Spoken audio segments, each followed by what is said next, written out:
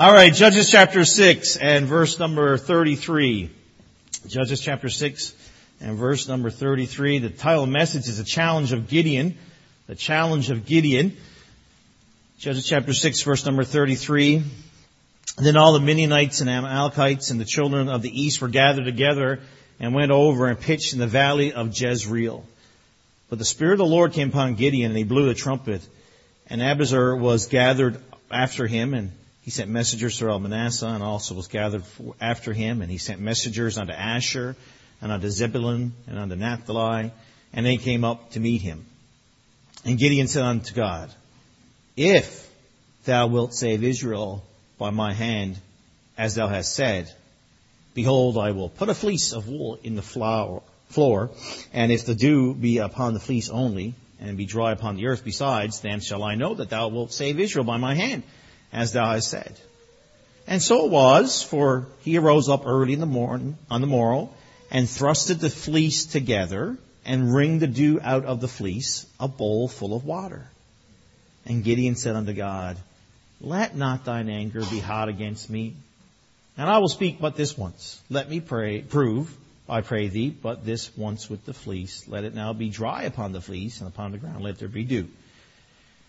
And God did so that night, for it was dry upon the fleece only, and there was dew on all the ground. Let's look to the Lord in prayer. Dear Jesus, thank you for this time. And Lord, pray that you would calm our minds. Allow us to focus on your word.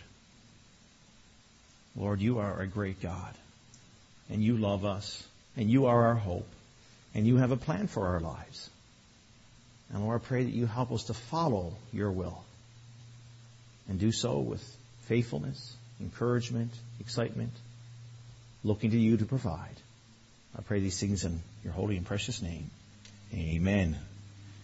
God is in the process of training up Gideon to be the next deliverer of Israel. As part of this training, God commanded him to tear down the altar to Baal and to build an altar to Jehovah in his place. He passed that test. The villagers were not excited that Gideon had done that, but they did it. They wanted to kill him for what he'd done, but his father stood up with Gideon and said, you know what? This took courage. This is right. If Baal was God, he'd take care of himself. And so by his own actions, he encouraged others to follow Jehovah. After that very public test, because that was very public, right?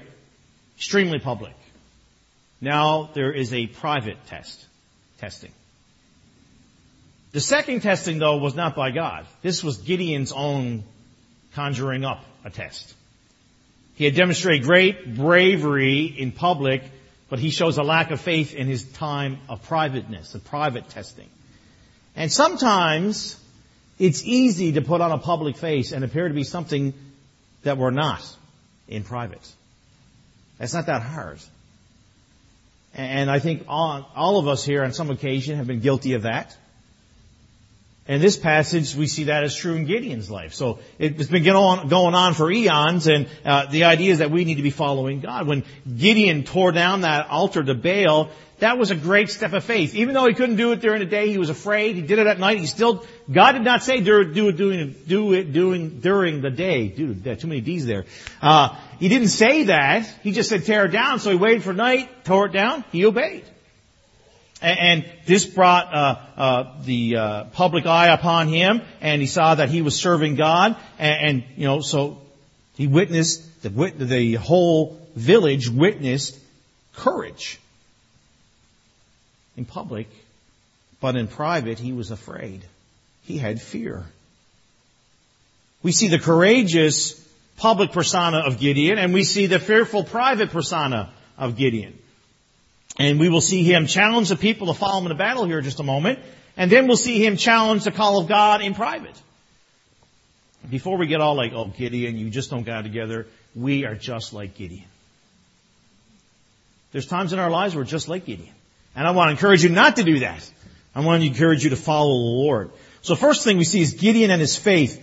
As the scene opens here, we see a young Gideon. He's energized. The victory just happened, right? He's pretty excited. And he's calling Israel to prepare for war. This is the Gideon the Lord saw when he first commissioned him to deliver his people. He said, come. Now we see some things about the foe. So it's harvest time in Israel. Verse 11 talked about that. We're not going to go back there. It's time for the crops to be gathered. So for 7 years now, the Midianites with their allies have used Israel as really their private pantry. Let's go to Israel and get our grub, fellas. Let's go down there and get what we need. And now it's time for harvest, so now it's time to come and take what the Israelites had worked so hard for. Let's just take it. And this was leaving Israel destitute.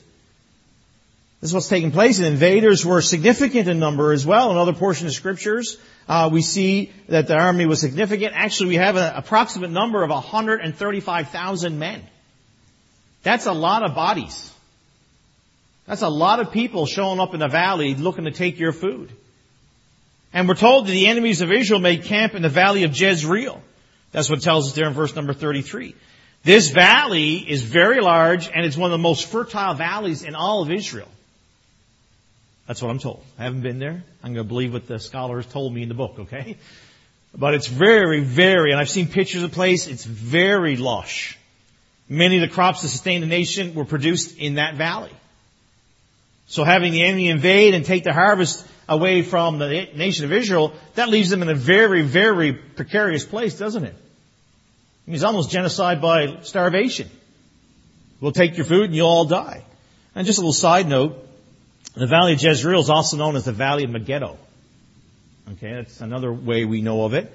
Many great battles have been fought there over the years, and there will be a final battle waged there as well.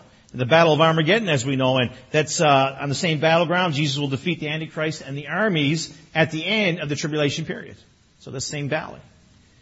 So Gideon gets these guys together. He has the courage to do what no man has done in 7 years.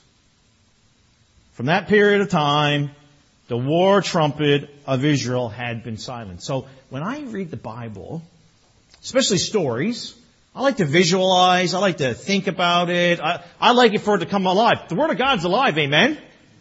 It's absolutely alive. It is not a dead book. All right, it's alive. So I contacted a friend of mine this week in our church who knows how to play the trumpet. So I said, hey, what do you think the trumpet sounded like when Gideon blew it? So now we're going to find out. So he gets the trumpet.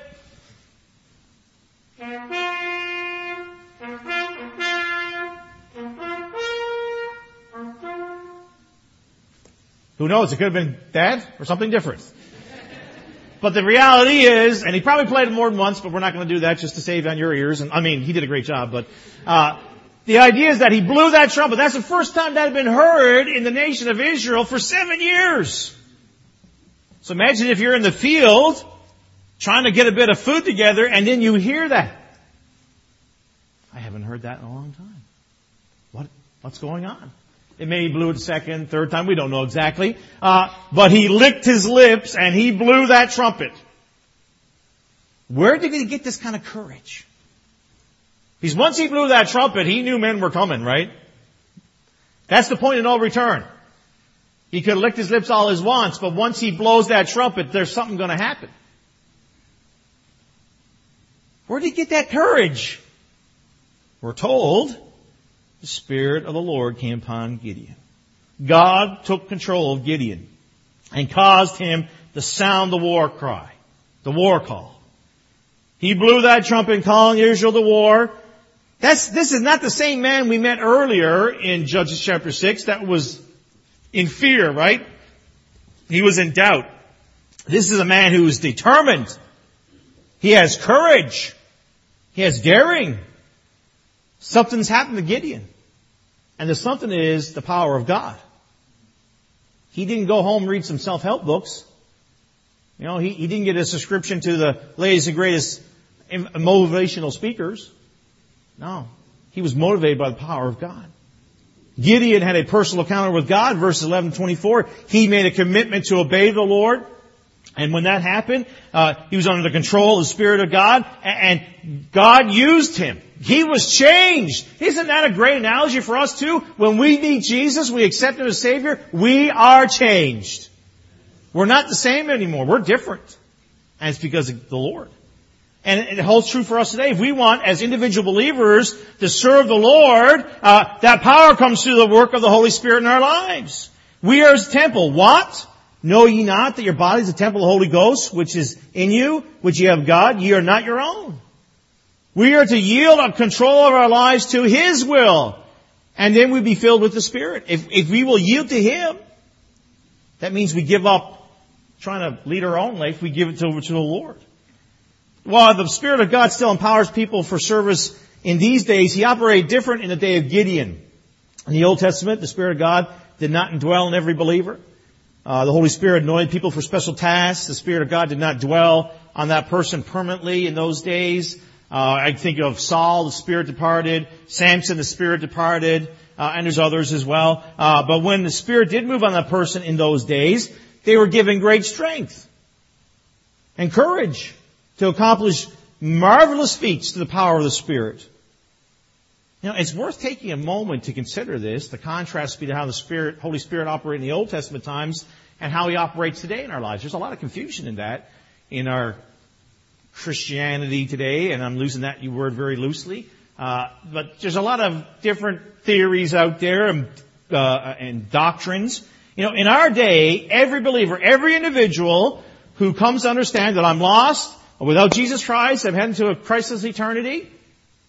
When a person realizes that and then places their full faith and trust in Jesus Christ, they are heading this way, they repent and they change and they go towards the Lord. They accept Christ as Savior. Just faith, simple faith. Like every one of you here demonstrated, none of you checked the pew before you sat down. You just had faith it would hold you. Right? You all demonstrated faith today in that pew. The idea is, as a believer, we put our faith and trust in Jesus Christ and Him alone. And when we do that, we are indwelt by the Spirit of God. Romans 8:9 talks about that. Not only does that, it's not merely for appointed tasks either, He gives us help for daily living. Daily living. Galatians 5, verse 16 to 25 talks about the fruit of the Spirit. I'm not going to read all those verses, but the fruit of the Spirit is love, joy, peace, long-suffering, gentleness, goodness, faith. If we live in the Spirit, let us also walk in the Spirit. And the idea is once we're saved, the Spirit indwells us. We need to be yielding our life to Him. And as we yield our life to Him, we'll show that love, that joy, that peace, and as the list goes on. The Holy Spirit does not depart from God's children. Not like in the Old Testament. It stays with us now. He takes up permanent residence in our hearts. John 14, 16, 17 talks about that. His presence guarantees our eternal security in Jesus Christ. Ephesians 1:13, in whom ye also trusted. After that ye heard the word of truth, the gospel of our salvation, in whom also that ye believed, ye were sealed with the Holy Spirit of promise. Hey, I never had to wake up, and you as an individual believer, if you trusted Jesus Christ and Him alone, you never have to wake up wondering, am I still saved? You're in. You are a part of the family of God. He's not going to remove you from it. That's not to say that we can't get away from a good walk with the Lord, a good relationship in the sense of our walk, because we can get away from the Lord, but we're always part of the family. Our fellowship can be affected. When the Spirit of God is in control of our lives, we are changed inwardly first. And that inward change manifests itself outwardly in godly living and good works. Good works do not save us. Right? Good works do not save us. You have to understand that. There's so many churches out there saying, oh, if you take Jesus and you do good works, you're saved. No. It's Jesus alone, amen? Jesus alone. But when you accept Jesus Christ as your Savior, you are going to do good works. It's a proof of the fellowship, the rest, or the transformation, salvation. It's a proof of that. It just goes hand in hand. For we are His workmanship, created in Christ Jesus unto good works, which God hath before ordained that we should walk in them. So we see that He blows that trumpet. We see that the Holy Spirit is with Him in a very mighty way. In verse 34, we see they come. And He blew the trumpet, and Abiezer was gathered after him, and he sent the messengers throughout Manasseh, and a number of other tribes came. He sounds that trumpet to rally the people. And the first one who come are the Abiezers, which This is his own clan. These people a few verses ago were ready to hang him upside down and kill him. Now they're like, we're with him! We're with him! We're with him! So evidently his family and those that live around him, they saw Gideon's faith, they saw the conversion of his dad and his family, and they said, we're going to trust God too. We're going to follow Jehovah. They were changed people. You never know what a step of obedient life in your life will accomplish in the lives of those around you. You don't take that step of obedience for that reason, but you never know how far reaching that decision will have. You do it because you're being obedient. That's why you do it. But other people are watching. And you cannot live for God without positively impacting your family and close associates and friends and all those. They will notice. You will have a positive impact. And when you demonstrate a bold commitment to follow the Lord, others will be challenged. So there will be two challenges. One will be, I'm upset that you're doing what God wants you, and that individual then tries to tear you down and tell you not to do it. Just way too much of that going on. And then there's other ones who see your bold commitment for Jesus Christ and are like, I need to do the same thing. We all should be in this category. None of us should be over there. All of us should be over here saying, I want to be bold for Jesus Christ as well. And by the way, it doesn't matter your age. Those who are more mature, don't want to use the word old. Those who are more mature, listen, you be bold for Jesus Christ too. You be bold. You make an impact. Hey, the middle-aged individual in our church, you be bold for Jesus. You'll make an impact. Hey, our young people, you be bold for Jesus and you'll make an impact. Don't say it's just for the older folks or for the young folks. No, it's for all of us to follow Jesus and do it boldly. I was thinking this week about a fella. I was thinking about Philip. Philip was in the book of Acts. He was faithful.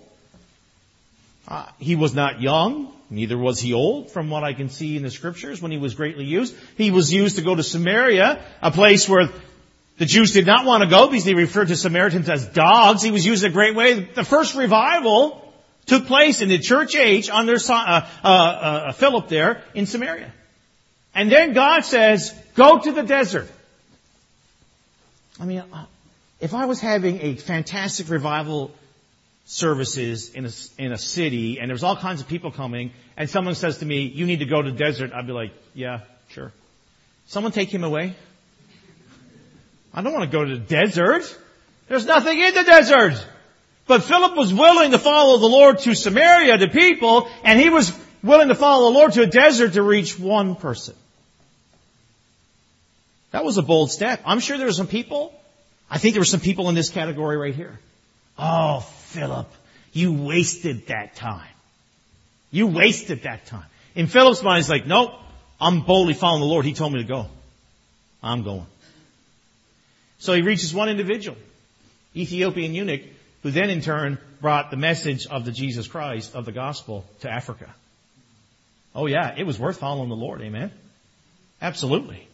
And you know, even when you step out and you follow God and you boldly do it, even your enemies will acknowledge that something's different with that individual. We saw evidence of that in Acts chapter 4, verse 13. When the individual apostles were brought up before the council, they said it was something of God. We don't understand it all. We ought to thank God for people around us who possess a bold faith. I'm thankful that I know people with bold faith. That's an encouragement to me. And God is still using those individuals to change this world for His glory. A committed following. You see, Gideon calls the tribes together that live around him, and they respond to that call. Judges 7:3 tells us that his army numbered in 32,000. That's a lot of guys. But that's still pretty small compared to 135,000 of the enemy.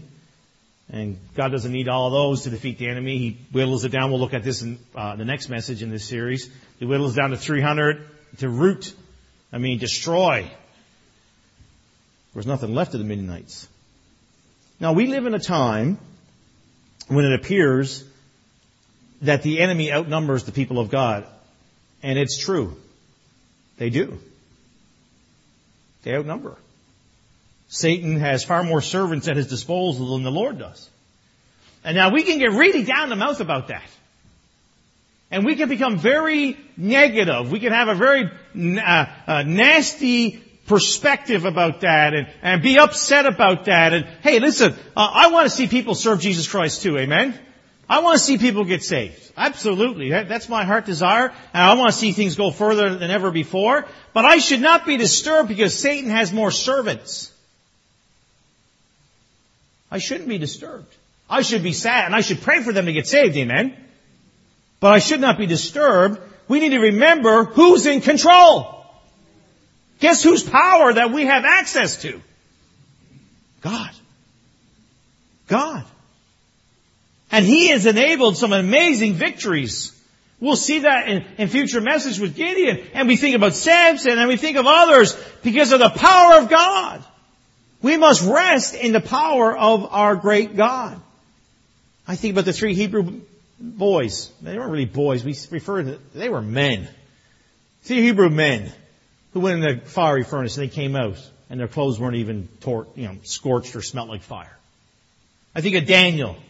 I think of the stilling of the storms and the walking on the water by Peter because of the power of God. Listen, there's so many evidences that God has great power. With a God of such great power leading us, we are well able to do everything He calls us to do. If He calls us to do it, He will provide the power, the means to get it done. We need to follow His leading. Now, I think about Caleb and Joshua of old. They came to the land of promise. The big giants there, the big cities. The other 10 were afraid. And they're like, listen, with God we can do it. Well, they're the only 2 that did it, right? The rest of them died because of the lack of faith. And God did use them. And they did do it in the power of God Almighty. Rest in the power of the Almighty, for with God nothing shall be impossible. Luke 1:38, Job 42:2, I know that thou canst do everything, and that no thought can be withholden from thee. Our God is great, amen? Our God is great. I think sometimes we have allowed the world to influence our mind about who God is, and He's not as great as He used to be in the Old Testament. Listen, He's just as great. He hasn't changed. He doesn't have the ability to change. He is God and He will forever be God. Gideon and his fleece. And Gideon said unto God, if thou wilt save Israel by my hand, as thou hast said, behold, I will put a fleece of wool in the floor. So Gideon he blew that trumpet. He's got everyone together. They're going to go to battle. And he's great courage. And he's gathering the army. This is the public Gideon. He's got courage. In private, he's still dealing with doubts. He's got some big doubts.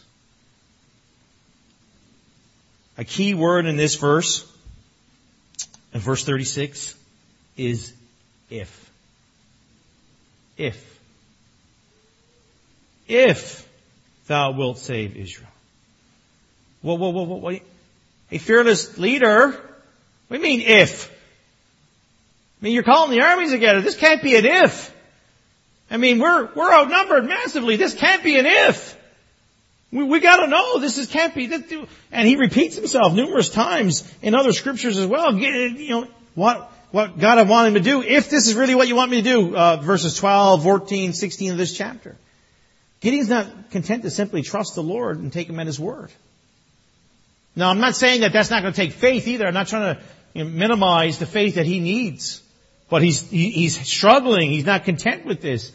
Gideon wants some kind of tangible proof that he can see with his own eyes that this is what God wants. So Gideon is not willing to walk by faith. He wants to walk by sight too. Gideon comes up with a test. He places a piece of the sheepskin in the ground and asks the Lord to make the fleece wet and the ground around it dry. And God does exactly what He asked him to do in verse 38. And so it was, for he rose up early in the morning and thrust the fleece together and wringed the dew of the fleece a bowl full of water. So this doesn't appease Gideon. Verse number 39, and Gideon said unto God, let not thine anger be hot against me, and I will speak but this once. Let me prove, I pray thee, that this once with the fleece, let it not be dry upon the fleece, upon all the ground, let there be dew. This doesn't satisfy the mind of Gideon because he knows that a piece of sheepskin is like a sponge. It'll soak up all the moisture that's available around it. So even though he was able to wring that out, that fleece full of water, he's still not convinced. So then the next night, he asks God to reverse the conditions of the test. Make the ground wet and the fleece dry. God does it. Apparently this satisfies Gideon because he doesn't question God anymore after this. He doesn't question the call anymore. Of course, he could have just taken God at His word 2 days earlier, couldn't he? Right? This is not a God test here. It's not a God test. He wasted 2 days playing his fleecing game. I'm sure you have heard the statement, putting out the fleece. Because that's what Gideon's done right here. I've heard people say this. Maybe you've done it here in this room. It's fine. You have set up a test to prove the Lord. You put up a test. This is, Lord, if you want me to do this, you have to do this. You test the Lord. You dictate your terms. Are you starting to see that this is not what we should be doing? We dictate our terms to God Almighty. Can you see how that's a really bad idea? We dictate our terms to Him. Say, this is what I want. And then you expect Him to do exactly what you told Him to do. You want to see the practice of putting out the fleece. You want to practice it, but it's not something that pleases the Lord. Let me show you a few problems with that. Gideon faced the same problems we all face. He simply lacked the faith to take the word of God as truth. That this is what He wants us to do, or Gideon to do. God told Gideon what He wanted him to do. Verses we already looked at, but Gideon was not willing to simply trust the Lord by faith. God expects His people who are here this morning gathered, to walk with Him in humble faith in His word and in His promises. Romans 1:17, for therein is the righteousness of God revealed from faith to faith, as is written, the just shall live by faith. When we seek a tangible sign to determine God's will, instead of taking Him at His word, it displeases the Lord. I got a verse for that, Hebrews 11:6, but without faith it is impossible to please Him. And we have to have faith. We have to have faith in Him. It causes us to fall into sin. We can trust His word because He promised us to lead us. In Psalm 32 verse 8, I will instruct thee and teach thee in the way which thou shalt go. I will guide thee with mine eye. The Lord's with us. He's going to guide us. We don't need to put the test out and put in our parameters and make God do what we say. We need to follow Him. Another problem see in the fleece is that he's dictating the terms to God. Gideon's responsibility is not to tell how the Lord how to do things. His responsibility is to simply follow what the Lord tells him to do. I've worked with some individuals, and I've been the boss. I'm not talking about here at church, but other places, secular workplace, whatever. And I've told them what to do because I'm in charge, and then they start telling me how it's going to be done. I'm like, whoa. So, I'm the one who's responsible for this. Not you. You just do what I tell you to do. And they come up with another plan like, no. This is the way you're supposed to do it. And usually by the third time, my nice cool persona is gone. And I'm upset because I told you simply how to do this thing. If you really think you have a way better idea, you need to go talk to the bigger boss about it, okay? Now the reality is same with us as individual believers, sometimes the Lord tells us something to do, and we're like, oh no, I got a better idea, Lord. And the Lord's like, no, follow this. Oh no, I got a better idea, blah, blah, blah. No, we need to follow simply what the Lord has laid out. Our duty is to say we need to follow the Lord. We are never called to tell the Lord how He should answer our prayers. We can plead for God to answer our prayers, but we don't tell Him how to do it. We're commanded to obey His word and live for Him without question. Gideon learned that seeking a sign does not solve the problem. He got a wet fleece the first time, but he still wasn't sure. Did God use the fleece to be wet, or did the fleece simply draw the moisture from the air? That's the thought process that's going through Gideon's mind. Gideon was not better off after the first test of the fleece than before. He still had the same promises, but he had doubt. The same doubt hadn't left. The promises of God were true, but now he had doubt, even more so. You know, when we set out our fleece before the Lord, and you're not supposed to do that, I'm not preaching you should, I'm telling you why you shouldn't now. When we set that out before the Lord and we set the conditions, we are not setting ourselves up for success, we're setting ourselves up for doubt. I'll show you. For instance, we're trying to find out God's will in some matter, and you pray like this. Lord, if this is your will, let Joe or Bob or whoever call me by 2 p.m. on Tuesday. Let that happen. So what happens if they call at 2:01? Hey, you've been specific. You said 2. You said 2. So does that mean God's saying no? Or does that mean your clock's ahead? What happens if they call at 1:59? Does that mean God says yes? Or is that Satan up to his dirty tricks? Does it mean that your clock is slow by 1 minute? Do you see the problem? We try to put in our parameters, our little boxes, Lord, do it this way, and man, we end up with way more doubts. It doesn't help our faith. It hinders us. Gideon learned the truth that so many of us need to learn or understand. There is no peace in the fleece. There's no peace in the fleece. Peace is in Jesus Christ. Following what He would have for us. Following faithfully. The real problem with putting up the fleece is always a place of doubt and not faith. We need to be people of faith. So how does God guide His people? How can I find out God's will for my life today, Pastor Alcott? Pastor Mark, how do I know? Well, the Bible tells us. Aren't you glad for that? I am so glad that when someone comes and asks me what's God's will for my life, I have something to tell them. That's not me conjuring up something. It's not me reading this guy or that guy or this one over here. No, the Bible tells us. He guides us through His Spirit. If we know Jesus Christ as our Savior, He guides us with His Spirit. Remember I talked about the Holy Spirit and dwelling in our hearts and lives? The moment of salvation, He comes. Howbeit when, John 16:13, howbeit when He, the Spirit of truth, is come, He will guide you into all truth. So if we're following the Spirit, if we're following the Lord, He's going to guide us into truth. And for He shall not speak of Himself, but whatsoever He shall hear, that shall He speak, and He will show you things to come. So we need to follow Him.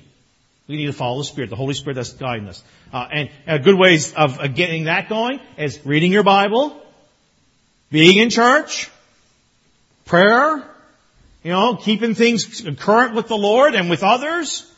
That's all going to help us as God guides us. And this kind of goes to the next point too. God guides us through His Spirit. He guides us through His Word. Listen, individual believer, you will not find peace if you're not in the Word.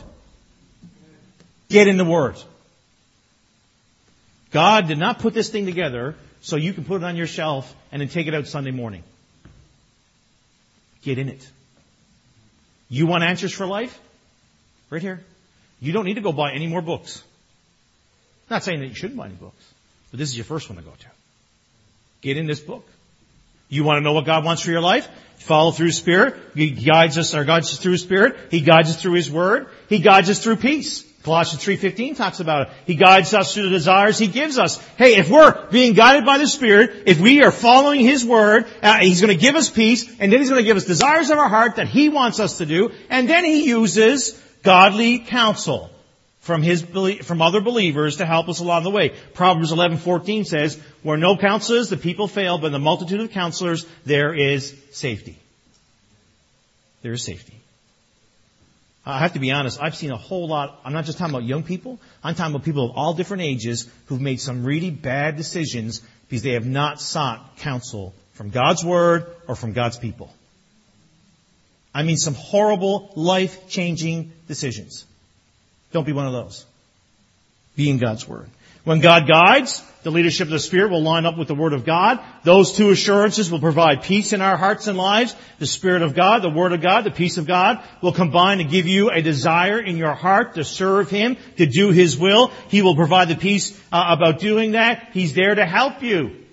He's there to help you, and other people come alongside to affirm, to encourage, say, yes, the Lord is definitely putting His hand upon you to do that right now. Or yes, that's what you should do. Or no, that's not what you should do. You know, the Lord uses people. Hey, He's using you to witness to people in your neighborhood, to be a good testimony at your work, a good testimony in your workplace, in your apartment building, wherever you might live. Hey, He's using you. Be willing to do it. We get it out of sorts. We think we got to figure it out all on our own. Listen, if we get in God's Word, we'll figure it out a whole lot. We'll figure it out, period. We won't on our own. If we try to bumble around in the dark without God's Word, we're going to get ourselves in some horrible places. Some horrible places. Some will argue that God honored Gideon's fleece. Some will say that God honored their fleece too. God did honor Gideon's fleece. He did that because He was still developing Gideon's faith. I firmly believe that. He's still developing him. He did it because He understands our human weakness. Psalms 103 verse 14, for He knoweth our frame, He remembereth that we are dust. We can get some really evaluated opinions of ourselves, can't we? We really think we're it. And you seen that guy walk in the store. Yeah, man. I've been pumping weights, yeah. I'm like, you, whatever. I mean, that's so foolish. But you know what? There's people coming into church spiritually thinking, yeah, I got it all together. I got this all figured out. Hey, I got news for you. You don't. We're still growing in Jesus Christ, amen? We never, when we arrive? Heaven. That's when we arrive. We still got lots of growing to do. While God honored Gideon's fleece, it's not His will that we should use that same kind of fleecing to determine the direction for our lives. The Lord's not a Lord of signs. He doesn't get excited about that. He's not part of His plan for us. We have something that Gideon does not have, or did not have, I should say. You know what that is? The Word of God. We have all the Word of God. Every piece. There's nothing missing. And so we need to take God's Word, and we need to saturate ourselves in it. That's what we need to do. We need to know this book. We need to be it needs to be part of us. We need to be in it, saturate our lives with it, and trust Him, and go forward for Him, and use our lives to bring glory for Him. God gets far more glory from one of His children simply obeying His Word than He does from someone who's trying to look for signs. Hey, let's just follow Jesus Christ. I read a story recently. A traveler in the early days in the West, in the Western United States, just as the West was opening up. It was even before they had a bridge across the Mississippi. So it was wintertime. And it was a cold winter. So there was a sheet of glass across the river. But the traveler was afraid to trust himself to it, not knowing how thick it was. I can totally understand that, not understanding what's happening here. So after a few days, he wants to go west, and man, he's not staying here. He finally works up the courage. He gets up early, winter morning. He puts on his coat and his things, and he heads to the river. And he's hot already. He hasn't left the room really, and he's soaking in sweat because he's so afraid. Like this, I could go through the ice. I have a big pack. I'm afraid. I don't know how this is going to go. And he gets down to the river and, he works up the courage. Okay, I can do this. Have you ever done this? Like you step on something and you're like, oh, I'm really light. I'm really light. I'm really light. I'm really light. I'm really light. I'm not really big anymore. I'm not really big anymore. I'm really, really light. You're making it up in your mind that I'm super light. I'm light as a feather, and all this stuff. You still know you're whatever you are, but you're thinking you're not. You're psyching yourself up. Well, he did that, but soon he was down on hands and knees. He couldn't even handle stand on it. He's like, I can distribute my weight better on my hands and knees. Now, I think I've seen the Mississippi once. It's a pretty big river. I mean, that's a long ways to go on your hands and knees, right? And he's going across really slow on his hands and knees, going across really slow, hands and knees. And then he thinks he hears singing. He's like, oh Lord, I'm going home. I'm hearing singing already. You know, I hear singing. What is this ice going to give way? You know, I'm afraid. And he hears singing, and it sounds like it's behind him. And so you know when you're totally afraid, you don't want to look anywhere. Afraid you might break the ice, right? I can't move my head too fast. I'll break the ice. And he finally works up the courage to look right around. And lo and behold, on the horizon, come across that river, is a 4-horse cart loaded with coal, and the driver is singing his lungs out. Oh! Well, what a waste, right? All that fear, all this doing myself, and all those other things. We're so often like that traveler. We're afraid to take a step of faith. We're afraid to take a step of faith and obediently serve the Lord. Have you ever stopped and thought, what could be accomplished for the glory of God if every believer of Legacy Baptist Church simply did what God wanted them to do? Hey, that's a great thought to think about. And don't let us stop at a thought. Let that transform into action. I believe there would be more power in the church. See, the power doesn't just come through with pastors. Oh, as long as pastors go, we'll have power. No, individual believers need to be connected with the power source. Amen? And the church needs to be preaching right. Absolutely. But if we're going to have more power in the church, that means individual members are going to say, I'm going to get excited for serving Jesus Christ. I think there'll be more souls saved. Absolutely. I think there would be way more accomplished, way more than we could even imagine accomplished, if all of us would say, I am going to follow the Lord. I'm going to surrender to whatever the Lord's telling me to do. I am going to take that step of faith.